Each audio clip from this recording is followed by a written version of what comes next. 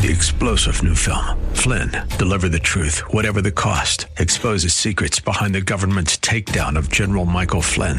Flynn knew what the intel world had been up to. He ordered the first audit of the use of contractors. This set off alarm bells. He told the truth. He was the most dangerous person for Donald Trump to hire. They had to get rid of Flynn. Flynn, Deliver the Truth, Whatever the Cost. Available now. Watch it today. Go to salemnow.com. salemnow.com. This is Cornerstone Connection, the radio ministry of Pastor Gary Hamrick of Cornerstone Chapel in Leesburg, Virginia. Pastor Gary is teaching through 2 Thessalonians. Real love is calling, listen, truth opens up your eyes. Mercy is waiting for you with every sunrise. He commends them for their growing faith in the Lord. That's verse 3. He commends them for their increasing love for one another. That's also verse 3. And he commends them for their perseverance through trials. So first thing first, he commends them for their growing faith in the Lord. How do you grow in your faith in the Lord? You grow in your faith in the Lord because of what Romans 10:17 says. Faith comes by hearing, and hearing by the word of God.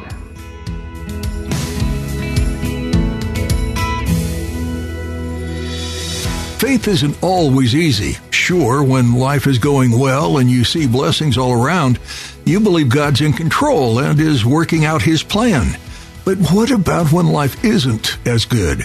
When you find that there's hurt and heartache in every moment, do you still trust God? Who were commended on their faith. They weren't strangers to hardship, but they also knew God was working.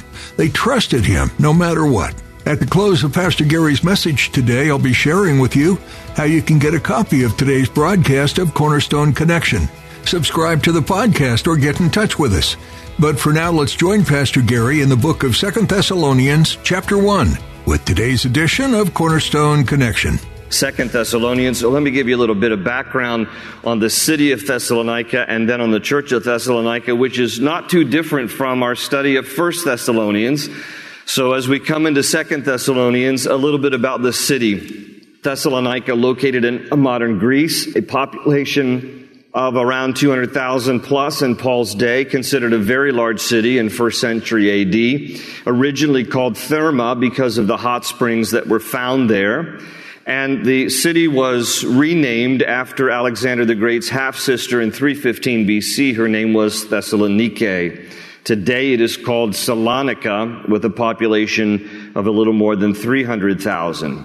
And now a little bit about the church of Thessalonica. It was founded by Paul around 51, 52 A.D. Acts chapters 17 and 18 record his second missionary journey when this church was planted. He was only there for 3 to 4 weeks. Then he left. So he birthed a church, very young church. Then he left, and now he's writing a letter about a year later, giving instruction to this young church. It was a mixed population of Gentile and Jew, but it was mostly Gentile with some Jewish believers present. Now, in addition, this second letter here to the Thessalonians was written by Paul when he was in Corinth a few months after 1 Thessalonians, so the year is still around 52, 53 A.D., and the main theme of this letter is, just like 1 Thessalonians, it's about the second coming of Christ. We're going to notice here in chapter 2 in particular that he spends a great deal of time talking about the Antichrist. It is one of the most lengthy sections of the New Testament as it relates to the Antichrist. So when we get to chapter 2, we're going to talk a little bit about the Antichrist. But here's the main purpose as an overview of why he wrote 2 Thessalonians. And again, he wrote it a couple of months after 1 Thessalonians because apparently, we're going to see here in chapter 2, there was circulating this false prophecy and even a letter that some were saying this came from the Apostle Paul that basically said that the persecution that they were going through was the Great Tribulation and that they had missed the second coming of Christ.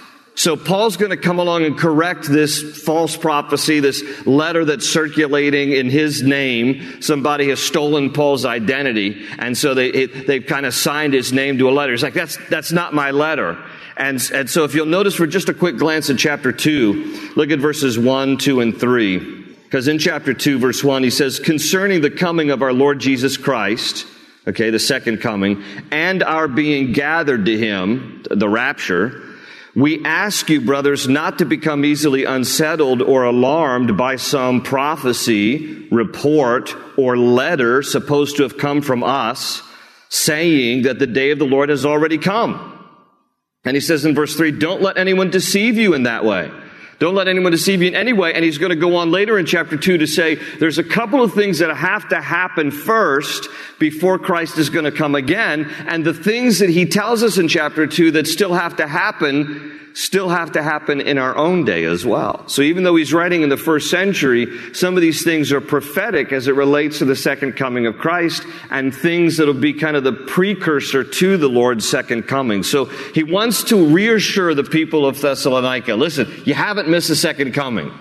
Because they are going to experience, and we'll see here in chapter 1 in a moment, they are experiencing tremendous persecution and suffering from people who don't believe as they do in Christ. So now the early church is persecuted. They went through tremendous hardship, particularly under Emperor Nero. Emperor Nero was very depraved. He basically burned Rome and then blamed it on the Christians. In addition to that, he persecuted Christians by literally dipping them in tar while they were alive and lighting them as human torches in his garden. So that's Nero. That's first century. And Nero will be the one who will eventually behead Paul. So Paul will die at the hands of Nero. And there's such persecution now against Christians in the first century that all this persecution, some are saying, is the Great Tribulation. And Paul's come along saying, Christ is coming again, but this ain't the Great Tribulation yet. Okay, you're going through suffering, you're going through hardships, you're going through persecution, no doubt about it, but this is not yet the second coming. You haven't missed the second coming of Christ. Here's a few things that have to happen before Christ comes again. So that's where we're going in this study here of 2 Thessalonians. Again, it is a book rich with biblical prophecy as it relates to the second coming of Christ.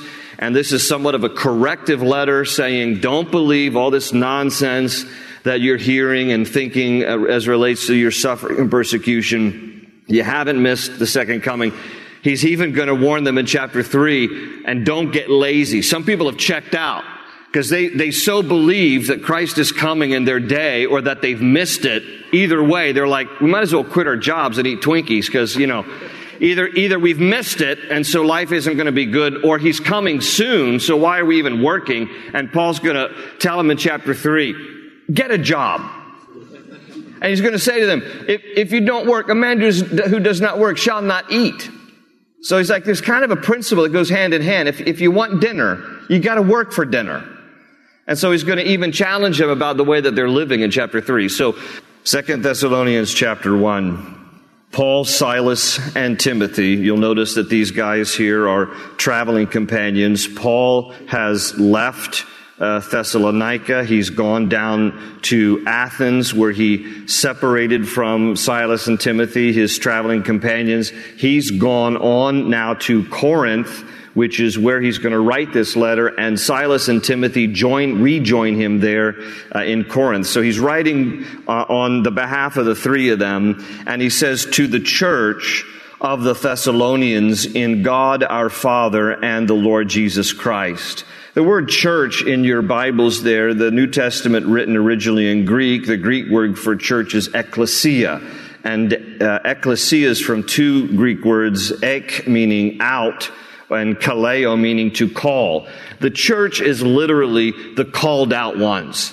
We are to be called out from the rest of the world and the rest of the culture. Not to be stuck in the four walls of the church, to be still influential in our world and to engage our culture and to make a difference in our world. But we are called out ones, literally. The church is to be people who are called out from the way that the rest of the world lives their lives. We are to be distinct in our world. We're to be called out from the culture, not just to be doing everything that everybody else does. We are to be called unto Christ, called out from the world, and then sent back to the world to make an influence for His glory. But that's the real definition for church, ecclesia, the called out ones. to the church of the Thessalonians of God our Father and the Lord Jesus Christ. And then here's his common greeting, the twin sisters, grace and peace, charis, a familiar greeting to the Greeks and Romans, peace, shalom, a familiar greeting to the Jews. So he's covering both Gentiles and Jews. Grace and peace to you from God the Father and the Lord Jesus Christ. He says in verse 3, we ought always to thank God for you, brothers, and rightly so, because your faith, circle that word, is growing more and more, and the love, circle that word, every one of you has for each other is increasing. And therefore, among God's churches, we boast about your perseverance, circle that word, and faith in all the persecutions and trials you are enduring. So there's that reference to the suffering and persecutions that they're going through. Now, Paul begins this letter here by commending them for three particular things. He commends them for their growing faith in the Lord. That's verse 3. He commends them for their increasing love for one another. That's also verse 3. And he commends them for their perseverance through trials. So first thing first, he commends them for their growing faith in the Lord. How do you grow in your faith in the Lord? You grow in your faith in the Lord because of what Romans 10:17 says. Faith comes by hearing, and hearing by the word of God.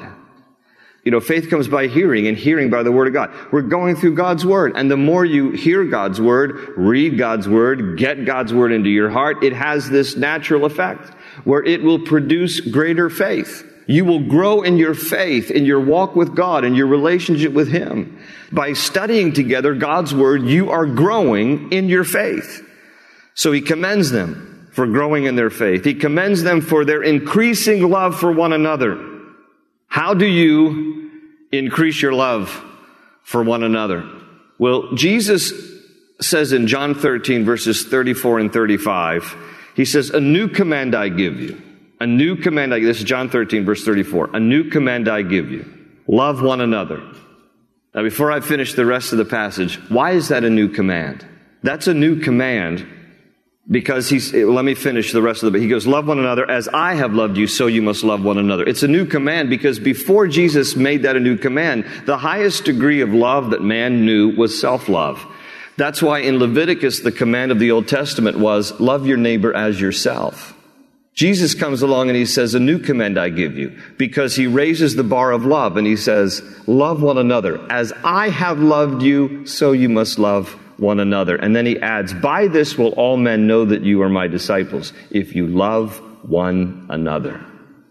So it's a new command because now Christ is telling us, how do you love one another more? You love one another more by the way that you have received the love of Christ. So Jesus says, I want you to love each other as I have loved you. How much has the Lord loved you? When you stop and consider how much the Lord has loved you, that's the kind of love that He wants us to extend to others. Because in loving one another, it shows the rest of the world that we belong to Him. By this will all men know that you are my disciples, when you love one another. So love must be sincere. Love must be genuine. Love must be not just simply in words only, but in deeds expressed. We must demonstrate our love for one another. We must show our love for one another. We must tell each other how much we love one another. And He commends them for increasing their love for one another. And then He commends them also in verse 4 for their perseverance through trials. Now, the NIV that I'm reading from uses the word trials. If you have ESV translation, it uses the word afflictions. If you have New King James or King James, it uses the word tribulations. Now, it is small t. Again, this is not great tribulation, but this is trials, afflictions, and tribulations, small t. The word tribulation is from a Latin word tribulum. A tribulum that the Romans used was this cart or this plank of wood, and on the underside had sharp metal teeth. And they would run the tribulum over wheat to separate the grain, back and forth, back and forth. So these sharp metal teeth would be used on the underside of a board to go back and forth on wheat to separate the grain. That's a picture of tribulation. Tribulum is where we get the English word tribulation from, that Latin word tribulum. So it's this picture of suffering, trials, difficulties, hardship. And some of you can relate when you think of your own lives and some of the things you've gone through. You're like, yeah, it's kind of felt like a board with some teeth that has been plowing over my back and forth and back and forth, and some of the things that you've been going through. And Paul is commending them here for their perseverance in their tribulation. Trials will mature us. They are never pleasant, but they will mature us.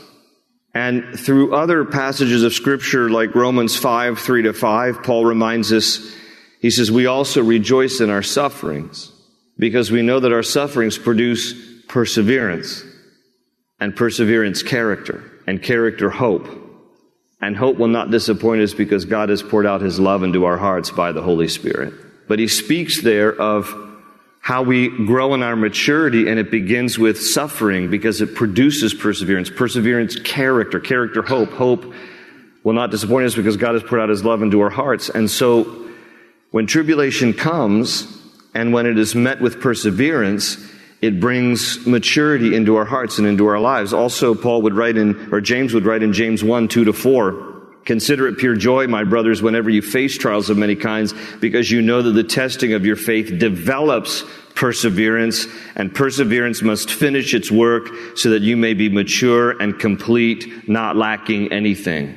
I don't know about you, but I've often prayed, Lord, grow me into maturity without letting me experience any trials or tribulation. Have any of you prayed something similar to that? It's like, Lord, I want to grow in my faith. I want to be deeper with you, but can you do it in an easy way? And there are times that God will grow us in our faith just, through wonderful opportunities, but most of the growth that we will experience in our lives will come through persevering through difficulties. Because in the perseverance is when we can often see the hand of God that we don't often see when everything's going well.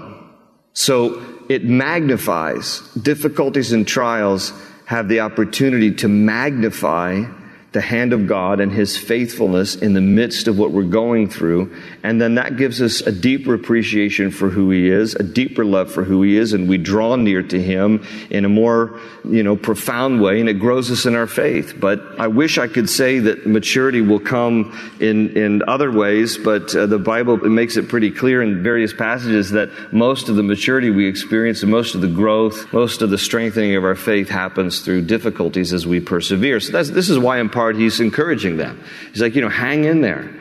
Your perseverance through trials has been noted. Thank you for your perseverance. Thank you for enduring. And when Christians go through difficulties, it can sometimes cause us to question the goodness of God. I don't say that to shame anybody. I think that's often a normal reaction. Asaph in Psalm 73 wrote a whole psalm basically about having confusion as to why it seems that here he is trying to be a godly person and he's going through such hardship, but he looks around his world and he sees people who are ungodly and they seem to have it relatively easy. You ever played that game where you've looked at your life and you've thought, Lord, I'm just trying to serve you. I'm just trying to love you. I'm just trying to honor you. Why is it that I'm going through this? Why is it this hardship, this trial? Why this divorce? Why this health issue? Why losing my job? When it seems like, this numbskull that I work with seems to everything's firing on all cylinders. How come it's working out for him or for her and not for me? And we can get into this quandary and it can play a game in our head. And Asaph wrote Psalm 73, and I just want to read some of it to remind us the conclusion that he comes to. I know many of you are familiar with Psalm 73, but he gets through talking about all his observation when he looks at the world and he sees how so many people who don't know God or don't profess to follow God seem to have it so well. Why is it I don't? So this is what he writes in Psalm 73. He says, surely God is good to Israel. He says, I know it intellectually to those who are pure in heart. But as for me, my feet had almost slipped. I had nearly lost my foothold, for I envied the arrogant when I saw the prosperity of the wicked. They have no struggles. Now, this isn't entirely true. I mean, sometimes when we're going through difficulties, our perspective is often blurred. So we think everybody else has it well except ourselves. This is where Asaph is struggling because, they have no struggles. The wicked, they're doing fine. Their bodies are healthy and strong. They are free from the burdens common to man. They are not plagued by human ills. Therefore, pride is their necklace. They go around, all proud. They clothe themselves with violence. And from their callous hearts comes iniquity. The evil conceits of their minds know no limits. They scoff and speak with malice. In their arrogance, they threaten oppression. Their mouths lay claim to heaven, and their tongues take possession of the earth. Therefore, their people turn to them and drink up waters in abundance. They say, how can God know? Does the Most High have knowledge? They're going around scoffing God, mocking God. They talk about heaven, but they're all about the earth, and they mock God. And so Asaph says, this is what the wicked are like. Always carefree, they increase in wealth. And he says, surely in vain I've kept my heart pure. In vain have I washed my hands in innocence. All day long I've been plagued. I have been punished every morning. Asaph's questioning. He says, maybe my relationship with God is all in vain. I've been putting my hope in Him for nothing.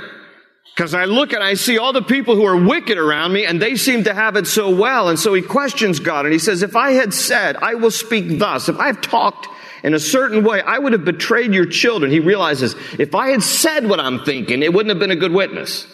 So please, just as a word of encouragement, if you're going through a difficult time, it's okay to question God because God's a big God. He can take our questions, okay? All through the Psalms, David and other psalmists are questioning God like Asaph and just like, why is this happening? Why is that happening? It's okay. God's a big God. He can take your questions. But please just don't talk out loud around other people because you don't want to blow your witness and you don't want to disparage the character of God while you're sorting out your theology of why things are happening in your life. So Asaph realizes that. He says, if I had said thus, he says, I would have betrayed your children, Lord. He says, but when I tried to understand all this, it was oppressive to me. He said, I was just burdened by all this. Why, God? And then the next verse, this is Psalm 73:17. Till I entered the sanctuary of God, and then I understood their final destiny. What he comes to the conclusion of? He realizes, he says, okay, when I'm looking at all of the stuff in my life, and I'm comparing my life to other people who don't even profess to know God, and this is confusing to me, it's perplexing, it's burdensome, why God does all this happen to me? It doesn't seem to happen to other people. Okay, he says, but then when I stepped into the house of God, I got this heavenly, eternal perspective. And I realized that, okay, God is just, and He's going to take care of the wicked, and He's going to honor the righteous because of our relationship with Him. So I'm just going to hold on till the end, and God's going to sort it all out. Friends, listen, that's not a cop-out to just say, Lord, you're going to find sometimes you might be at a place like this in your life if you're not now. Lord, I'm just going to hold on for dear life, and I'm going to trust you're going to sort it all out in the end. That's okay to say that. That's where Asaph was. That's where he came to the conclusion. You've given me the right perspective when I come into the house of God. As I just start to worship you, Lord, then the right perspective and this eternal perspective comes into my heart, and I begin to realize it's all worth it, and it's all going to be worth it one day. I'm just going to hold on and stay true to you and trust that you're going to sort it all out. Now, I share that verse, or that passage from Psalm 73, because that's basically the conclusion that Paul's going to come to here with the Thessalonians back here in 2 Thessalonians chapter 1. Because you'll notice now in verse 5, he says, all this is evidence that God's judgment is right, and as a result, you will be counted worthy of the kingdom of God for which you are suffering. He says, God's going to sort this all out. You're going to be counted worthy. It's all going to be okay because of what Christ has done for you. So your suffering in the long run is going to all be okay because you're going to see, look at verse 6, that God is just.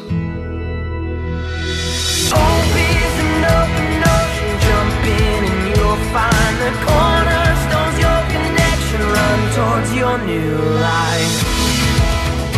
We're so glad you joined us for this edition of Cornerstone Connection, as Pastor Gary Hamrick teaches through the book of 2 Thessalonians. If you're interested in hearing this message again or want to hear more like it, you can visit our website at cornerstoneconnection.cc. You can also download our mobile app so you can have these teachings with you on the go.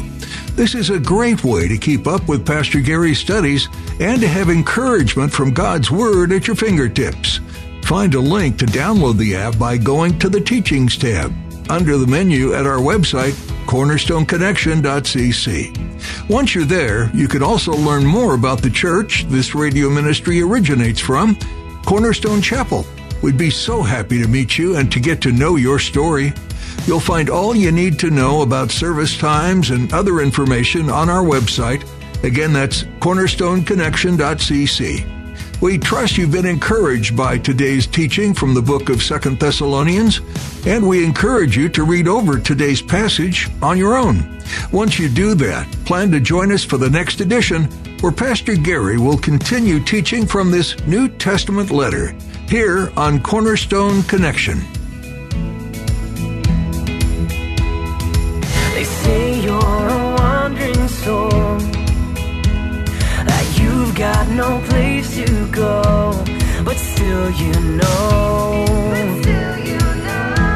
you're not alone.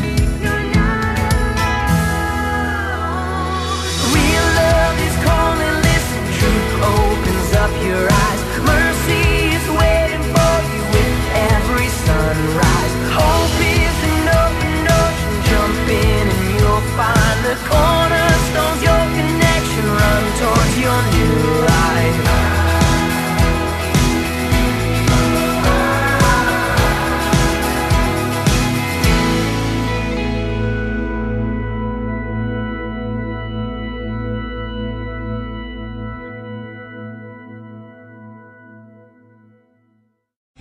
3-star General Michael J. Flynn, head of the Pentagon Intelligence Agency, knew all the government's dirty secrets. He was one of the most respected generals in the military. Flynn knew what the intel world had been up to. He understood its funding. He ordered the first audit of the use of contractors. This set off alarm bells.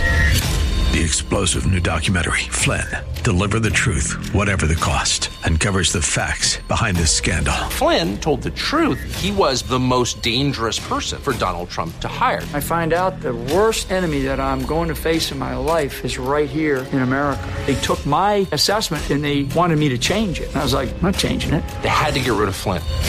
With in-depth interviews, archival footage, and never-before-seen personal records of the man behind the headlines. I just felt like I was drowning. Flynn, Deliver the Truth, Whatever the Cost. Available now. Watch it today. Go to salemnow.com. salemnow.com.